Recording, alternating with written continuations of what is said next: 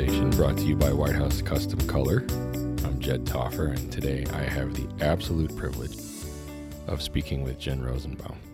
Hi, Jen. How are you? Good, thank you. Thanks for having me. I mean that when I say absolute privilege. Oh, thank you. That's sincere, which is always the dead giveaway that it's not, right? I'm just thinking. No, really, I really mean it. When somebody says, you have to convince this me. is sincere, or when somebody says, I just want to be completely transparent, then you know that they're lying. As fake as it gets, right? I just outed myself. So let's move on beyond my crud and tell me a little bit about who you are. Sure. I'm Jen, and I'm a boudoir photographer Right. from New York. Right. And I've been photographing women in boudoir for about 9 years now. It's all I do. I don't shoot anything else. Just that. Just that. Pretty much from day one. There was a couple little accidents where I fell into like a small wedding by accident. And but you know, mean you showed up and this is a wedding? Yeah, no. Well, they actually hired me, and I Pretty accidentally close to took it. Yeah, pretty close to that.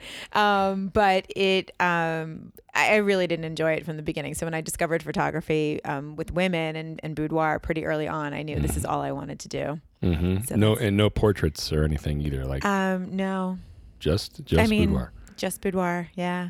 That's it. That's why you're the expert. Thank you. In fact, my sister-in-law and brother-in-law asked me to take their engagement photos one day. And I was like, wait, that's like 2 people and 4 eyes. Like, I don't know how to do that. Actually, they turned out okay. But I was like, thank you for the reminder of why I hate this so much. Why you only do, you're very niched. Yes, I'm very, very niched. And really, it's because, dare I say, it's really not about the photography. Keep going. Okay. It's really about the women. It's about women's empowerment. It's about, lifting women up and connecting with women and the healing power of photography. And it's important to take a good photo. I can certainly, teach and tell everybody how to take a good photo, but it's not really about the photography. It's about the experience with them and the experience that they have in front of the camera. That's really what changes them and empowers them. And then the photos are the souvenir of that. What does that look like? Before we get into our official topic, let's spring off of this a little bit. Sure. What does it look like? What is empowerment? How does empowerment manifest itself? Sure. With what you're doing?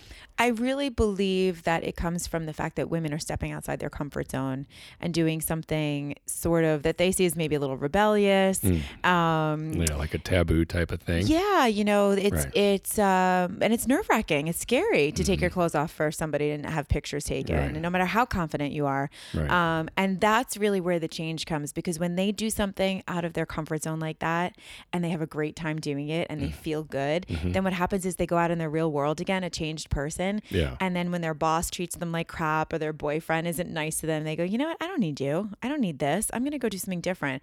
So I've seen women come back to me, a month later, even to see their pictures or to pick up an album. And they're like, I've lost 10 pounds since I saw you. Is that right? Because they feel more worthy now, like they're taking care of themselves, or I broke up with my boyfriend, or I'm moving cross country, or I'm taking a risk. It doesn't happen to everybody that dramatically, right. But there's a lot of small things that happen and big things that happen when women start stepping out of their comfort zones and really pushing themselves. Where do you think the bulk of the nerves come from?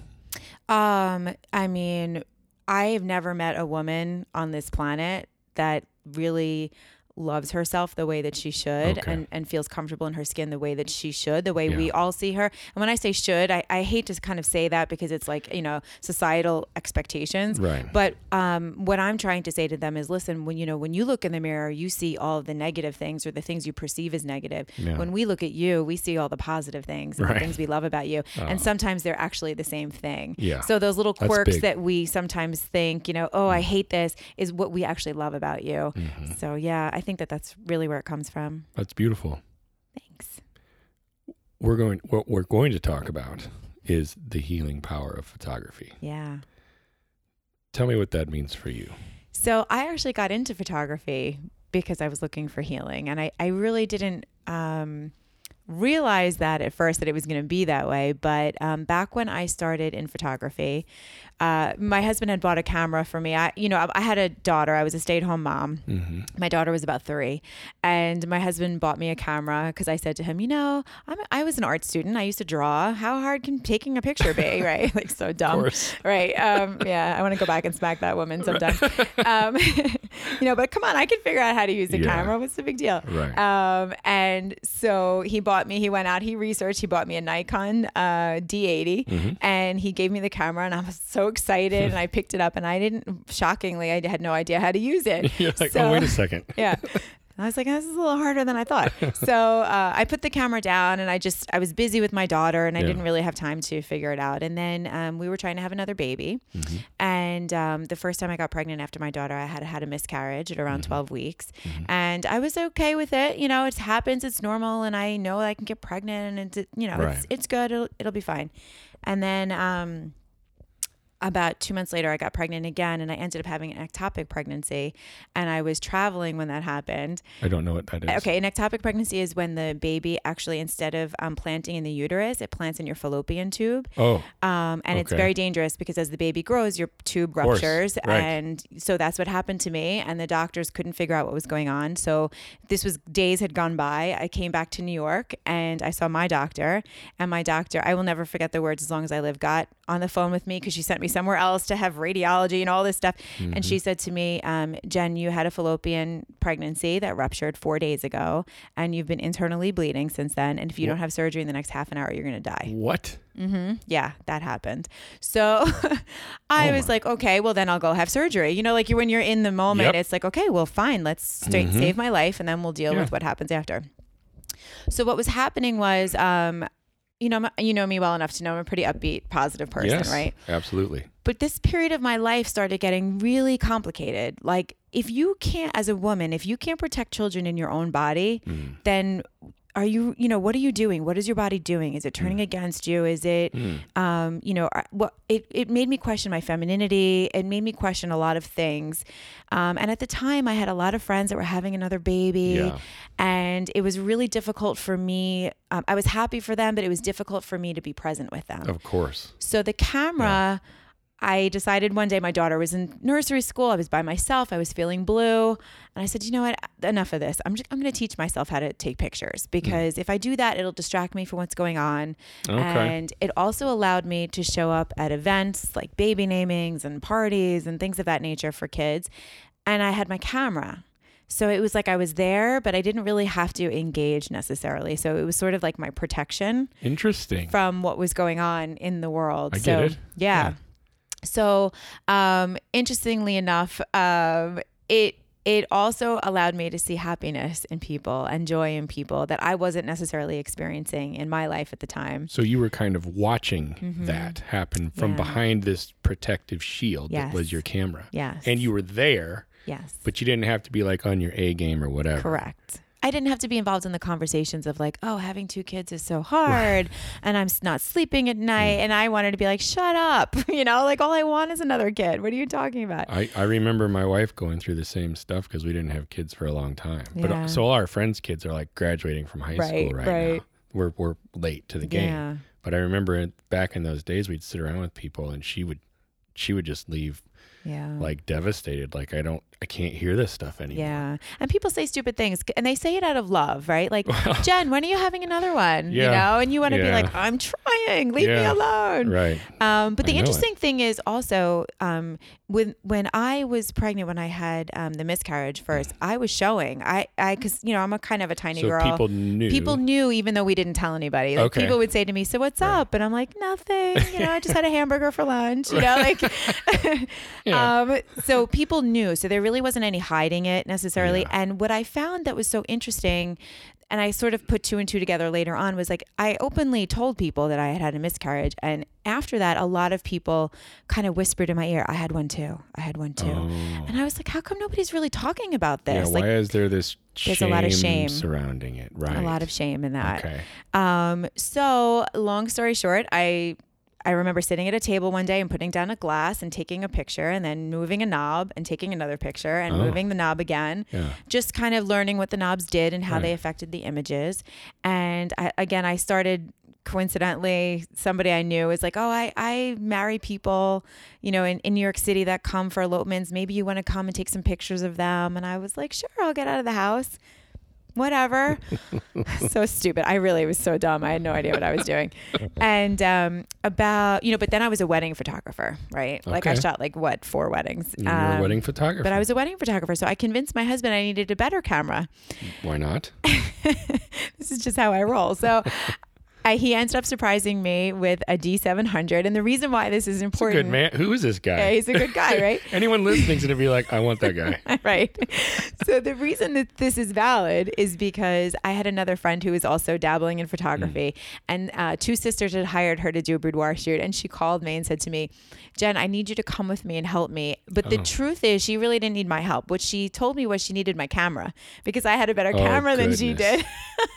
So make sure you bring your camera. Yes, correct. Right. So that decision was actually a life-changing decision to get a new camera. Because that's when you first experienced. That's when I first experienced boudoir. Okay. And I went with her and we shot these 2 sisters. And, you know, I knew nothing back then, thank God, because we walked into this hotel room that was yellow from ceiling to floor. We had no lights. We really had no idea what we were doing. But I loved it. I loved it. Oh my God. I ran home to my husband and I said to him, I know what I want to be when I grow up. Really? And he was like, what do you mean? Like you're raising our daughter? You know? And I was like, no, I want to be a boudoir photographer and I'm changing our bedroom into a studio today. And I called all my girlfriends and I was like, whoever loves me will take her clothes off for me. And let me shoot you and put you up on a website. And 48 hours later, I had a website and that was it. I was a boudoir photographer. Bam. Boom. And your husband was good with it. Yeah, he was. He was until, I had 48 different lights in our bedroom and 12 backdrops. And I was like, you can't touch that. You know, that's for work. You and he has a breaking point. Correct. So that took about 3 years though. He was very good. So what else has happened? I mean, I know I'll just let you talk. I'm not even going to speak. Okay. Right now. Well, let me tell you a little bit about maybe since we're talking about the healing power of photography, how at that time, working with women really healed me because I realized that as a woman, we walk on the street and we see all these other women and how perfect they are and how beautiful they are and how their lives must be so great. And I'm in a dark place. And when I started realizing the more clients that I took on is that everybody that walked into my studio had something. Yeah. Everybody has something going on that they're dealing with. And they would say to me things like, I have these stretch marks on my legs, so I never wear a bathing suit with my kids on the beach and they swim and I don't get to swim with them. Yeah. And I'm like, you're amazing. Like, who's even looking at your stretch marks? Right. Like, if people look at you and only see your stretch mark, like they're missing something, you don't want those people around anyway. Correct. So I started saying to myself, you know what, I'm going to take my cover up off and I'm going to go in the pool and I don't really give a crap if anybody sees my stretch marks or my cellulite or whatever. Sure. So it started sort of changing my life a little bit and my perspective on things. And that's what's drawn me to it for all these years is just the beauty behind all of that. And now, like I said, I'm in my 9th year and this year I'm more grateful for it than I've ever been. Yeah. Back in July, I was diagnosed with breast cancer, stage 2B breast cancer. And I was diagnosed on July 12th. And on August 2nd, I had a double mastectomy. So now I'm in an interesting situation where I'm a boudoir photographer with no boobs. I mean, and I know that sounds, okay. It sounds crazy, but now, I was really afraid, am I going to be able to work again? Am I going to be able to, be with women that are whole, and come in and say, well, oh, I hate my body. I'm so that, and I'm thinking, really? Yeah. Honestly. You hate your body. My body hates me. How about that? Like, my body's been trying to attack me for years. Right. So, I am undergoing reconstruction. I actually have surgery in 2 weeks from now to finish my reconstruction. So to everybody else in the world, I will look whole. Right. But I was really nervous about work and I wasn't able to work for about 6 weeks. And then I started undergoing chemotherapy. So I was working on and off during chemo because chemo would be every other week. So the weeks that I had chemo, I was just leveled. And the weeks I had off, I would try to get some shooting in and working with anybody, that I could work with and do anything to keep me busy, to keep me distracted. And it's been amazing because it's brought some amazing people into my life. Yeah. And By the way, I want to reverse and tell you I did have a second child, by the way. So after I discovered photography and I started my business, and you stop thinking about getting pregnant, what happens is you get pregnant. And then it happens. It happens. So, I have 2 kids now, and they've been, really supportive through all of this. And I've discovered that boudoir photography is even more meaningful and more important to me now than it ever has been. Yep. Where are you with the cancer now? Is it? So technically, it was removed when I had surgery, and the chemotherapy was a preventative measure just in case they missed anything to, make sure hopefully it doesn't come back. Right. So I'm on a medication that I'll be taking for 10 years. That's also, my cancer is estrogen fed and hormone fed. So the medication blocks all of that from the cells. So for 10 years, at least, you need to take that so that hopefully the cancer, if there is a cancer cell in my body, it won't have food basically to grow. Right. So, at this point, we just heal and hope and pray that it's never going to come back. What was it like when you first found out? Confusing is the word that I want to use, because I always thought before I had cancer that if I got diagnosed with cancer, it would be devastating, right? Yeah. Like your life would never be the same. And it is very much that, by the way. I'm very much in the depths of that right now. But when you first get diagnosed with cancer, that is not what you're thinking about. All you're thinking about is, what do I do now? What kind of action am I going to take? What am I going to do? How do I beat this? And in that about a week time between when you get diagnosed, when you actually see a doctor, is the craziest, darkest, most roller coaster ride of your entire life. Is part of it that you don't know because you don't know anything except for the fact that you have cancer. Right. So you don't know. Yes. You don't know if it's in one spot, if it's in your whole body, of course, what stage you're at. Is it curable? Are you going to have a lumpectomy? Am I going to have surgery? Am I going to need chemotherapy? Like, you start going through this deep, dark tunnel of what is my life going to be like? The minute that it's the second hardest time, I'm going to say.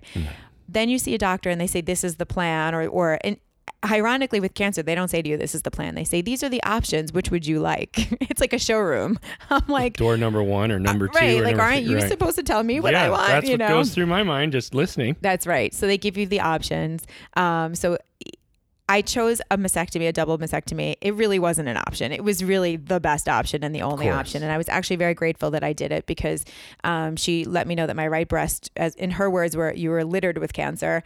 And in my left breast, there were markers of cancer starting in my left breast as well. So I was like, you take it, have it all. I don't need it anymore. I'm not doing this again. I understand. So once you have an action plan, it's actually not as bad because you're busy. You're like, I'm going to doctors and I'm going to do this and I'm fighting it. And you're doing something about it. You're doing something. Okay. The minute you stop doing something, it gets hard again. So after, why do you stop doing something? Well, because I had my mastectomy and then I did chemotherapy and then chemotherapy was over. And I thought, okay, well, now I'm going to go back to my real life. You get to the end of the plan. You get to the end of the plan. Like, you did all that stuff. Yeah. And you're like, I'm going to go back to real life. And then it gets hard again because you don't have that stuff that you're doing. Well, it's like this. This is the best way I can describe it. Pretend like you are living in Oklahoma and you hear a tornado siren. So you leave your house and you go to shelter. Yeah. And then the tornado comes and then it levels your house and then you come out of the shelter and you try to live in that house after. Right. You can't. You just can't. So cancer comes in and it levels your house, whatever that might be. It's your life. And it's even a little bit harder for in my experience, because everybody else in my house, even though they've had their own experiences with supporting a cancer patient, right? They're still sort of living their normal lives or what they know as normal, and I'm not. Yeah. So it's tough. It's really a tough place to find, like, okay, well, now I have to like get comfortable again. You're just a changed person. You're just a change. Every little thing you cough, you go, oh my God, I hope it's not in my lungs. It's like everything is like paranoia. And what if it happens again? You almost feel like you need a plan. Like, what if it happens again? And then the other side of your mind goes, it's not going to happen again. Right. You have to think positive. You're doing everything you can, and you have to live your life right now. Because the truth is, and when I go through these dark moments, I remind myself, all we all have is today. Yeah. right? Like, if somebody didn't have cancer, it doesn't mean they can't walk out in the street and get hit by a car tomorrow. Tomorrow's not guaranteed. Doesn't mean I can't anybody. get, Right. tomorrow's not guaranteed to anybody. Yeah. So when I go down those dark moments, I have to pull myself out and go, okay, it's not guaranteed for anybody. Just enjoy your day today. So maybe this comes down to the crux. How is Jen Rosenbaum different today as a person and a photographer than she was a year ago? I'm still figuring that out. Yeah. I definitely make decisions differently, for sure. That bucket list that I've been keeping tabs on for like when my kids graduate, we're starting on that now. Like I was like, we're not waiting anymore on that one because, and not because I don't know how much time I have left, but because we all don't know how much time we have left. So let's start working on that bucket list now. I certainly spend more time doing the things that I love and not doing the things I don't love. All those situations I'm sure you've talked about in all these other podcasts, right? Like problem clients and jobs you don't want to take. I don't do that anymore. Really? Like I just don't. Like if I'm not feeling a client, I'm not taking her. If I don't want to do whatever somebody's asking me to do, I just say thank you, no thank you. I can't waste my time anymore doing things that I don't love. And the things that I do love and the things I want to do are being amplified in my life for sure. You're embracing them even more. Yeah. So is it also like a stop and smell the roses more too? I mean, I'm working on that one. I'm not good at that one. That's why I asked. Because I didn't even know we had a couch in my house until I had chemotherapy and needed to lay on it. And I was like, wow, this is a comfy couch. How long have we had this one? Almost quite literally, because I am very type A, go. I do not know how to sit. I do not know how to relax. I actually, after I finished chemotherapy, I came out of the gates running. The few weeks after, I was in Vegas working the CES show and I was shooting clients and about like a week ago, I was like, I'm really tired. I'm really tired. So after this, when I have my surgery, I'm going to give myself a little bit of downtime. So you're going to have your surgery in a couple weeks, and then you're going to take some time off and relax back on that couch again. A little. Well, get to know the couch again. Yeah, maybe I'll relax. I'm going to try. I'm not so good at that. I'm not good at that. So that's essentially what's next for you. Yeah. And then do you look past that? Yes and no. What's a business plan for the year look like for you these days? I mean, like this is a big deal coming up. Yeah. And then the recovery after that is going to be whatever it is. Yes. Considering your personality. Yeah. Right. Right. Doctor says 4 to 6 weeks. I hear 4 to 6 days. That sounds good. I bet. I bet that is true. It is true. So do you go past that in your mind even, or are you just looking at what's in front of you right now? Yeah, there's a internal struggle of I want to just enjoy today, but I do also want to plan for tomorrow in hopes that I will be there to do it. So of course. There is a little bit of that, but I do have plans for this year. I am actually starting a podcast as well. Really? Yeah. Awesome. That's my recovery plan. So if I can't shoot, I'm going to sit around and record podcasts. Good. I can give you a couple pointers. I've learned quite a bit myself in the last couple months. Yeah. So what do you have to say? Let's finish with this. What do you have to say to women out there that are struggling, especially with how they view themselves? Because permit me to say this. I feel as though there have been some positives to your struggles. Mm-hmm. Yes. And I feel as though that you've been really strengthened, because I knew you a bit beforehand. You were pretty strong beforehand. Thank you. And now I feel like I'm sitting with Wonder Woman in the same room. Really, like it emanates out of you. Well, you say, and the things that you say, like I don't have time for that. I'm just not going to do that. I can see that that's very true about you, and I really admire that. Thank you. So for someone that hasn't had the gift of your struggles, for lack of a better term, what do you have to say to them if they are currently struggling with who they are and where they're at? I think struggle is a really beautiful thing, and believe me, I say this from a place of great angst, because I'm in the struggle at the moment, and it's very difficult. But I've always said, if you can push through the pain, there's always beauty on the other side. Yeah. It has been proven to me again and again and again in my life. I've seen it in other people's lives. I mean, when you look at any great story of anybody amazing in this world, they were never like, I had the most amazing life. It was easy and I was rich and it was healthy. Right. Everybody that is powerful and knows themselves and is influential and strong has gone through some sort of struggle in their life, and they've embraced that struggle, and it's created who they are. And I know also in my dark moments, I say to myself, this is the best gift that has ever happened to me. It's just a matter of what I do with it. And so I have a choice. I can either shrivel up on the couch and give into it, or I can say, no, I'm going to take what I've learned from this and I'm going to go out and I'm going to spread the message to other women. I'm going to teach other women how to take care of their bodies, because I found my cancer, by the way. My doctor did not. Even after being monitored every 6 months. Really?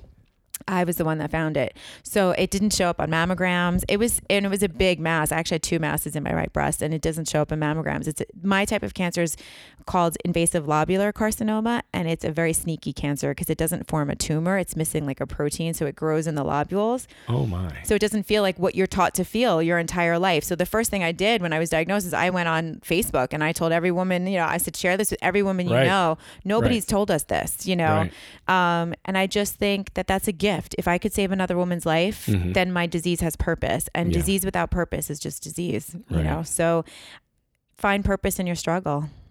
That's beautiful. Yeah. Thank you. I am uplifted today. Thank you. So we're at WPPI in Las Vegas, and you are my 12th and final interview, and I can say with assurance that I saved the best for last. Oh, thank you. Thank you.